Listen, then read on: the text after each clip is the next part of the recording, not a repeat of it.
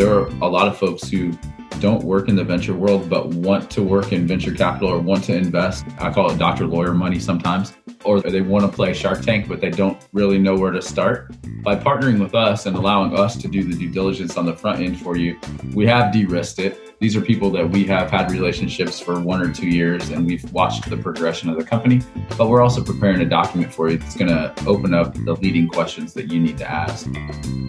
Jason Whitney is the Vice President of Venture Development at IU Ventures and Executive Director of the IU Angel Network. He joins us on Talking Tech Transfer to talk about the Angel Network, why it takes care of due diligence for investors, and why it emphasizes the educational aspect of venture capital. He also discusses the origins and purpose of the Sports Innovation Initiative, which focuses on startups in areas as broad as apparel and esports, and reveals how an opera singer proved to him you should never go into a meeting with a preconceived notion of a founder's idea. Jason, welcome. Hey, thanks for having us. Greetings from Bloomington. Great to have you. To start with, and we're going to skim over IU Ventures a little bit because we had your colleague Tony on who talked about that. But can you give us an overview of your position within IU Ventures and IU Angel Network? Yeah, sure. It's evolved over time. I spent a lot of time focused on helping the commercialization of on-campus research for a while. Kind of transitioned that into the ecosystem, strategic relationships portion of our organization, and then into being the front end for our traditional venture fund, and then being the executive director for the Angel Network. So I've been responsible for recruiting all the people that are in the network, as well as sourcing and vetting out the deals that we present to the angels as investment opportunities. Awesome. How does the IU Angel Network work? I know you charge a membership fee, nominal, I think $1,500. Yep. What was the reasoning behind that? Why are you making members pay rather than having to sign up for free? It's a little bit of a got to have some skin in the game situation, right? I was trying to not have a bunch of people who were going to muddy the waters, make communication difficult within the network, and create more problems than they were going to provide good. So we put that $1,500 membership fee in there as a little bit of an obstacle to make sure that you were really vested in what we're trying to do, which is create a really dynamic innovation ecosystem throughout the Indiana University community globally. And that's been a really nice thing for us to be able to use as that benchmark. It has kept some folks out that I think we're probably just kicking the tires and we're going to take up some of our time. But it's really allowed the people who are members to feel a little bit more vested in what we're doing. You know, obviously, little bits of money here and there aren't going to drive the operations of our organization, but it does allow us to do some additional programming and provide some value back to our members that we can use that money for that we may not have had an opportunity to do without it. That makes sense. How big is the network at the moment? How many members do you have? Yeah, so we're at 96 members right now, and we were at 20 in February of 2020 when we first started presenting live investment opportunities to them. So we've seen a lot of really great growth. We made it to just short of 50 at the end of 2020, and then it was like the floodgates opened up once we got to 2021. So real excited about the growth that we've seen so far, and a lot of that's organic throughout 2021, which really excites me because it lets me know that the members of my network are making referrals back to their friends who are also joining, and it's allowing us to really spread out regionally throughout the country and give us some good coverage in all four corners. Yeah. I know they have to have a link to Indiana in some shape or form. Do they have to be based in the States or even Bloomington, or are they wherever in the US or even globally? They actually do have a couple global members. The difficulty is I can't allow them to invest in the opportunities, Securities and Exchange Commission rules and regulations. We can't offer securities to folks who are living in other countries. But what we did late in 2020 was offer up an educational membership at a $300 value, which allows people to join our meetings and participate in all of our activities and provide the value of their network and their careers back to both our angels as well as our founders. But it excludes the opportunity for them to invest in the deal. So those foreign members are able to join under that educational membership level. And they've provided a ton of value. Actually, one of them recently joined our advisory board for the network to provide some different opinions to that group. There is a fantastic story about how swimming and diving coach Doc Counsilman brought innovation sports to IU in 1957. Yeah. And how that inspires the creation of the Sports Innovation Initiative. Yep. Can you tell me a little bit about what Counsilman did?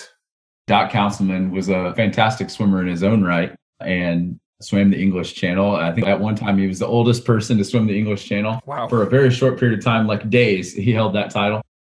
Amazing man, but he used technology to enhance performance of his swimmers. So underwater cameras was one of the really major innovations that he instituted here at the Royer Pool, right in the middle of campus. And there was a point in time where the Indiana University men's swim team held 9 of the 12 world records. They're highly regarded as the greatest sports team of all time, not just swim team, greatest sports team of all time for that recognition. And that was also a short period of time that they held 9 of those 12 world records. And he also instituted hypoventilation training, which is reducing the amount of times that you breathe while you're swimming. So that was another innovation into the sport that he brought on that really changed the way people swam. That's a fantastic inspiration for focusing on sports now. How did you actually go about setting up the initiative? It's really pretty interesting, and it goes back about 2 years. And Tony, who's been on your podcast previously, he and I helped to organize an Internet of Things conference with our School of Informatics on campus. And one of the areas where we were focusing the conference was on sports. So we went to the athletic department, asked them to show us different ways that they were using IoT devices on the athletes to track their heart rate or the amount of time that they were running. And so they handed us all these sensors, and they said the difficulty with these sensors is they create bulk amounts of data, and it's difficult to sort through that data to do anything and make really good decisions with it. And Tony and I really kicked that idea around frequently over the next 2 years and kept thinking, there's got to be something here we can do to help support the athletic department to have better athletic performance, but also create new companies and create new innovations on campus. So it finally struck me as I had several angel investors approach me about joining the network, and their main interest was in sports innovation. And I didn't have a ton of sports deals at the time. And I said, well, I've got this idea over here floating around that really hasn't caught traction yet. And it kind of matches up with what you guys are thinking. I bet if I put a stake in the ground and announced that I'm looking for sports innovation companies, I could probably kick up some that I didn't find previously. So that's really where the inspiration for it was trying to marry those two disparate ideas together. And by doing that, we also were able to support some additional initiatives, which is supporting ex-athletes who are entrepreneurs, not necessarily in the sports space, but it's great for the athletic department to be able to say, athlete X is an entrepreneur. They graduated from the university and we're supporting them in their endeavors. And then kind of phase 3 of where we were working that has really risen to phase 1 is asking the trainers and the folks within the athletic department, what's a problem space that you have? So this data management around sensors is one. And then just trying to keep the ball moving and get a project going to say, all right, can we solve that problem for them?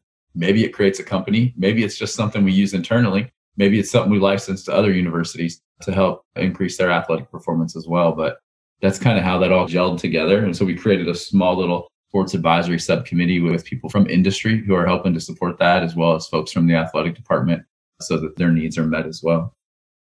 It's quite interesting that it came about maybe not quite organically, but it was very much kicking an idea around and then discovering that there was actually a need for what you had sort of wanted to do anyway.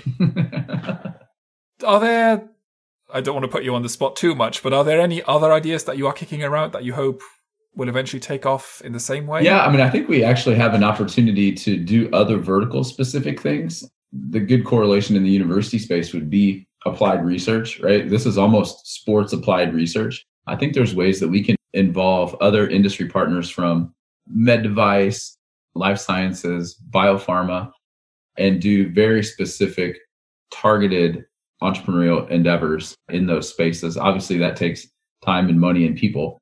But I think in the future, there's an opportunity to do that. I also think there's an opportunity for us at some point to create a sidecar investment fund around this specific space and involve maybe angel investors who don't want to do diligence or review materials, but would like to see a return on their money and be engaged with the university. So I'm hoping in the near future, we're able to create some kind of a fund that if our investors invest in one of these deals that we produce, the sidecar fund will automatically make an investment and that give us an opportunity to create some deeper alumni engagement ties.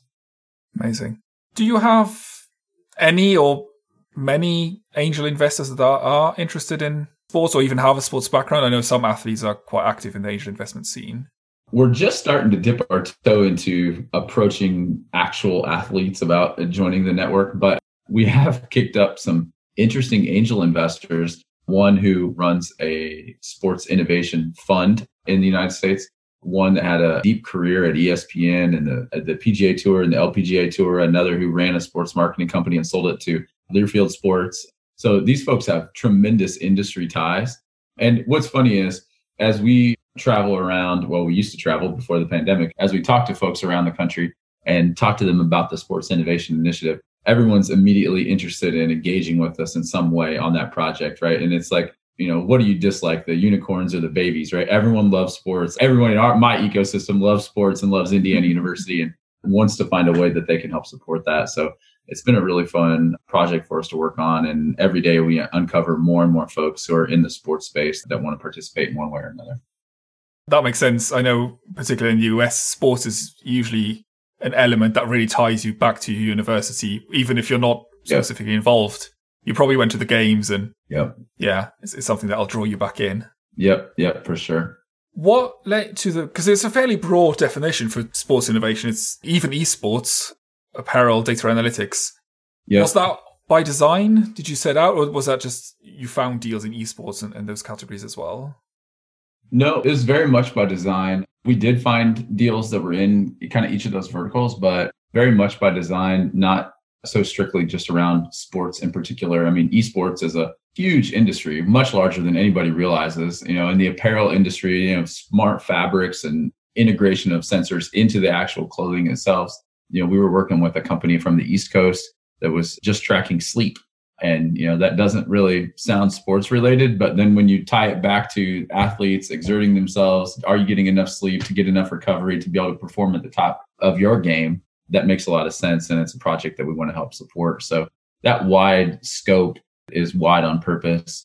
I think it'll probably even get a little bit more broad as we uncover some other projects that we haven't thought about. How big is your portfolio currently? Yeah, so on the Angel Network side, we have 12 portfolio companies currently. So that's about 14 months worth of work. And we have several more that are in the hopper that I hope will close soon. We present one live deal to our network each month. So it can't grow too fast, but it can grow at a steady pace if you're bringing the right deals forward. But I'm really hoping as we start to integrate more of the sports projects, because we're still kind of incubating the ones that we would like to present to the network for investment opportunity.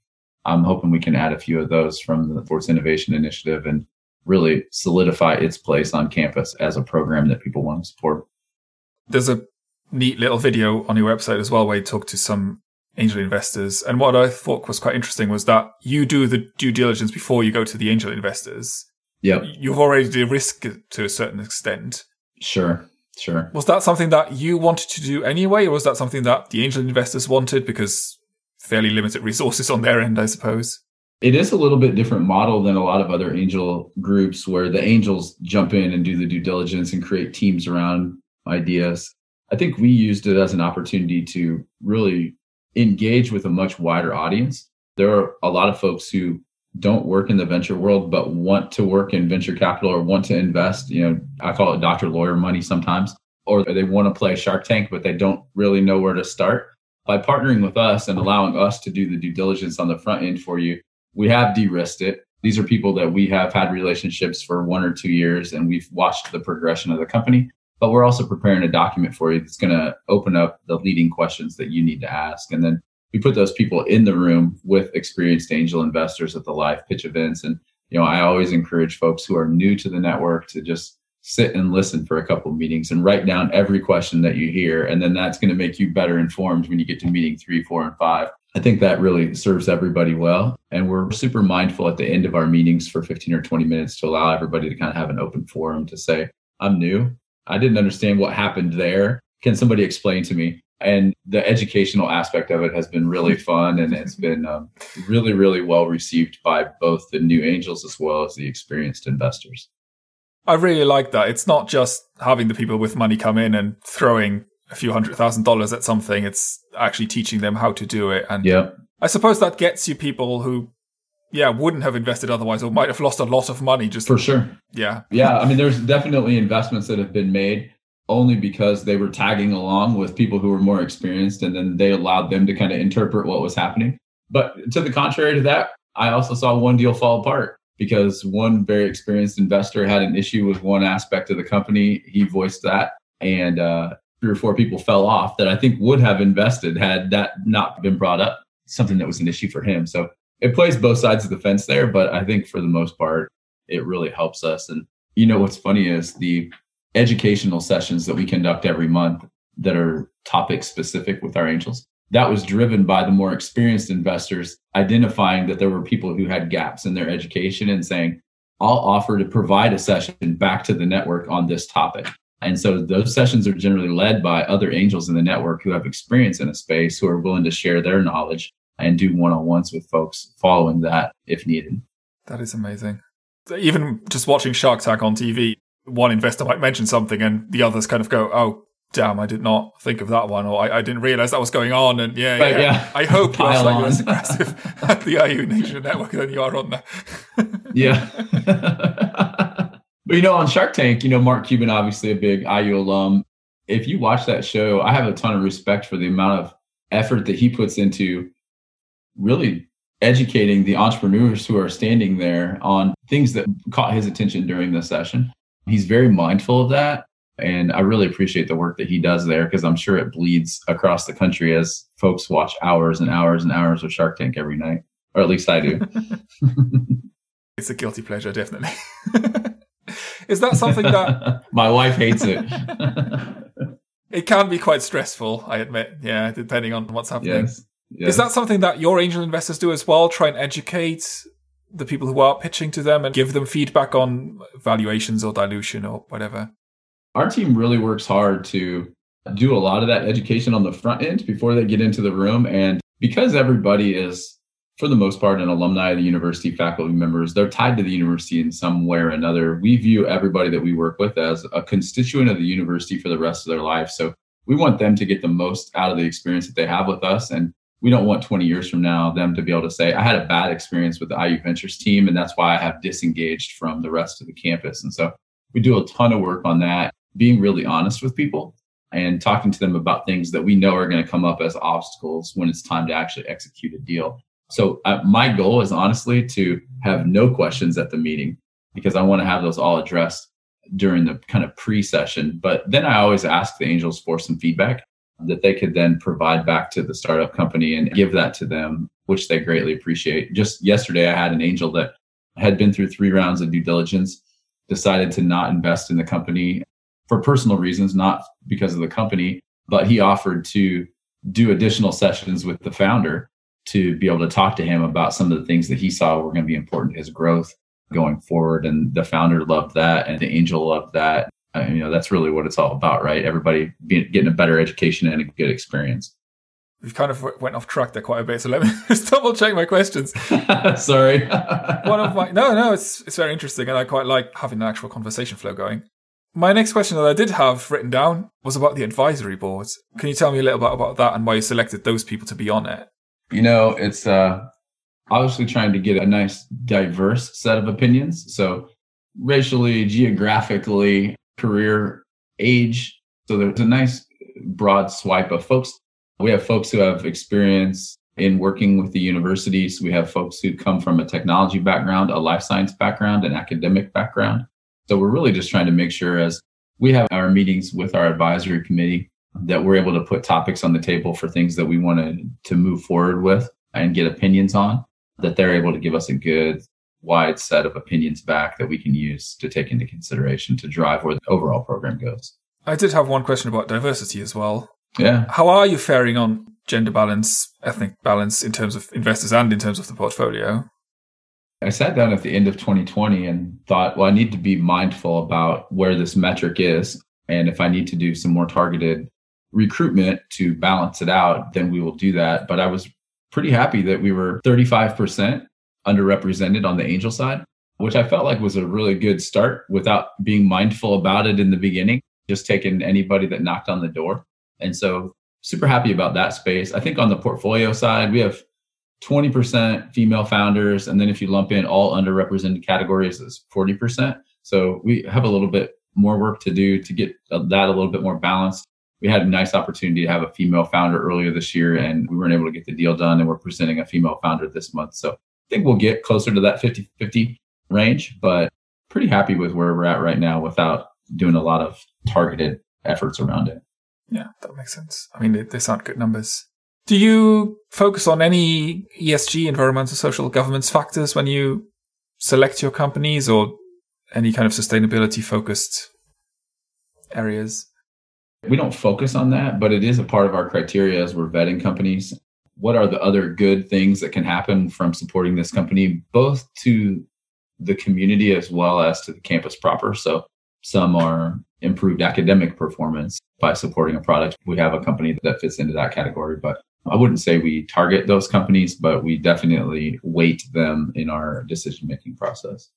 Are there any, I think you said 12 companies in your portfolio, are there any noteworthy ones that you would select or that you like personally?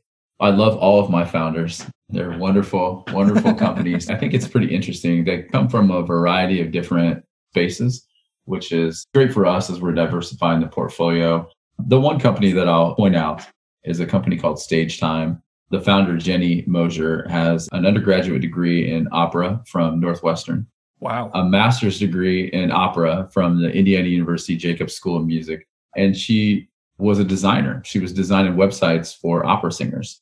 She's obviously a singer herself, and she shared a space in our co-working space with us.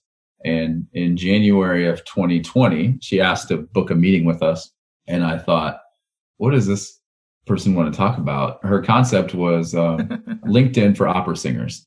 And I thought, this sounds terrible. I can't believe we're even going to have this meeting. After a 45-minute meeting, I said, what can I do to help you? I'm all in. She understood her market. She already had customers lined up. She was ready to go. She was very eager. She was coachable. I said, we're going to take a flyer. When it's time for you to raise, we're going to present this to the Angel Network. And I warned the Angels in advance. I said, I'm going to say the phrase LinkedIn for opera singers, but I want you to go with me on this.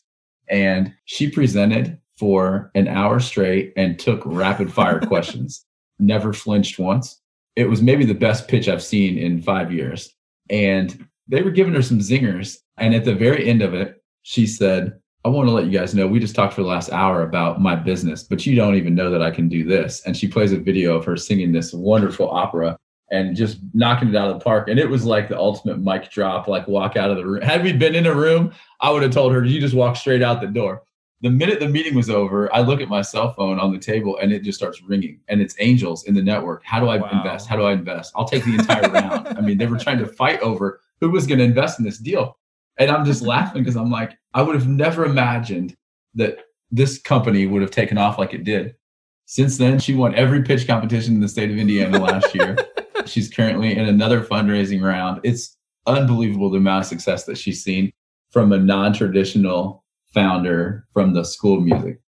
That is phenomenal. Wow. Yeah, she's a very neat founder. I'll have to do an interview with her. She sounds amazing as well as a person. Just an hour of pitching and then taking rapid fire questions. Yeah. That's intense. Yeah, she's great. Really wonderful. I mean, when I think back to my thoughts, it's probably a good lesson to not judge something before you walk in the room, right? I just never assumed that this opera singer was going to put something on the table that I wanted to support. And it really wasn't even the idea that I cared about. It was her that we cared about, that we really wanted to support. But since then, the idea has been vetted out and is real and is taken off into a really viable business.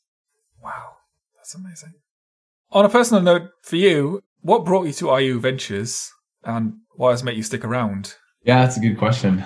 IU alum personally. My wife's an IU alum, lifelong Indiana basketball fan. And you mentioned earlier, basketball roots run deep in Indiana. So, I had been working in the space for the state government to support innovation-driven entrepreneurs in rural communities for 2 years. And I had been doing that for 5 years prior to that on my own. So I had a good understanding of the fact that there was amazing people doing amazing work in non-traditional communities throughout our state, and that we could really affect the future of the youth of our state by creating innovation-backed companies in the state. And so when the university called and said, hey, can you come and bring your network of people to us and try and support and accelerate the growth of our programming, it's literally a no-brainer for me to pick up my family over a 10-day period and move back to Bloomington and do whatever I can to support the cause here. Taking the lead on the Sports Innovation Initiative, was that because you love basketball and that you and Tony just happen to be the two people? Well, partially, right? Yeah, partially I love sports, right? And so it's like, hey, I can hang out at the athletic department and work on work stuff and do cool stuff. laugh, like, yeah, right. And I'm a swimmer. I grew up a swimmer, so I can talk about Doc Councilman all day, and we can do projects at the pool. Super fun. But, it's also something that pushes the boundaries for me personally, right? I've spent a lot of time developing communities and starting programs from scratch. This is a program we saw a need for. I could figure out how to keep the ball moving and put the right people in the room to accelerate the growth of that. And if it was going to launch as a program, somebody had to own it and take control of it and drive it forward. And so I was happy to do that for our team. It also keeps Tony from asking me about it all the time. So as long as we keep the ball moving, then he doesn't say, what about that thing we were thinking about doing? Because now it is a thing and we are doing it. That's amazing. That pretty much brings us to the end. My last question was an open-ended one. If there's anything else that we haven't talked about that you want people to know. No, the stuff that we've talked about are the things that I'm passionate about. I think the education side of what we're doing at the IU Angel Network is a piece that I'm very passionate about that I hope other angel networks will institute in their programs. And, we're always open to sharing everything we know about launching and running a program. If there's any other university leaders that are interested in reaching out to us, we do that all the time. And we're happy to do it as much as we can because we always learn something from them along the way as well. And there's no reason to keep banging your head against the wall and trying to figure out something if someone else already has a roadmap for it that you can steal or borrow. I like that. It's stealing/borrowing. I know a few universities like to get inspiration from their colleagues. Thank you very much for joining us today, Jason. It's been a real pleasure. Very interesting to learn more about what you're doing at IU Ventures. And I'm sure we'll hear more from you. This is probably not the last time that we're going to talk to each other. No, it's great. Thanks for having us. I appreciate the opportunity. Talking Tech Transfer is hosted by me, Thierry Heles. It is produced by Global University Venturing, a Morsonia Limited publication. You can find us at globaluniversityventuring.com, on LinkedIn as Global University Venturing, or on Twitter at GU Venturing. Our sound engineer is Mark Chatterley from In-Ear Production. You can find them on inearproduction.com. If you've enjoyed this episode, make sure to hit that subscribe button so you never miss an interview. We'd also really love it if you could leave us a review on Apple Podcasts, or if you share this podcast with your friends and colleagues. It really helps us grow our audience. You can also reach out to me directly with feedback. Just email theheles@globaluniversityventuring.com. That is THELES@globaluniversityventuring.com. Until next time, have a great week, everyone. Goodbye.